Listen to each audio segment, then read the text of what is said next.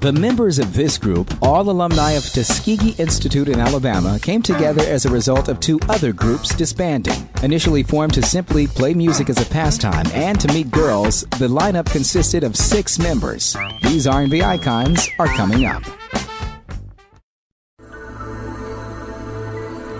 When it comes to taking control of our health, we all know that we should eat more fruits and vegetables, right? But making the switch to plant-based whole foods can feel overwhelming.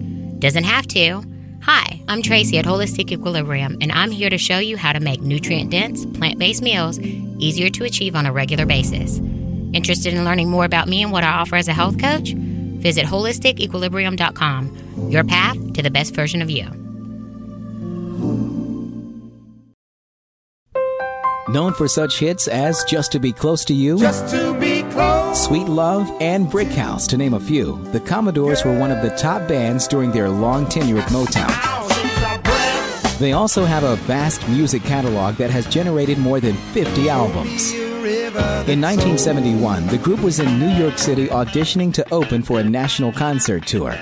The organizers of the audition kept secret who the tour was for. 2 weeks later, the Commodores found out that they had won the audition, and it was revealed that the tour was for the Jackson 5. Thanks in part to the success of their performance on tour, the group signed with Motown Records and began generating a long list of hits for the label.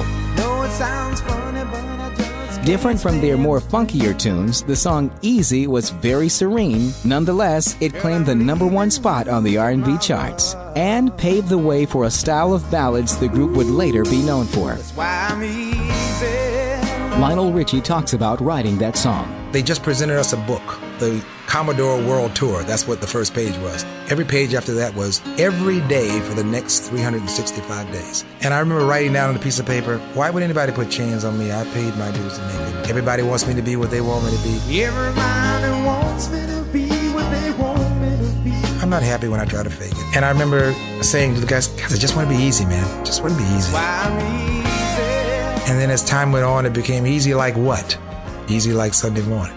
I'm easy like Sunday morning. Lionel left the group for a successful solo career in 1981.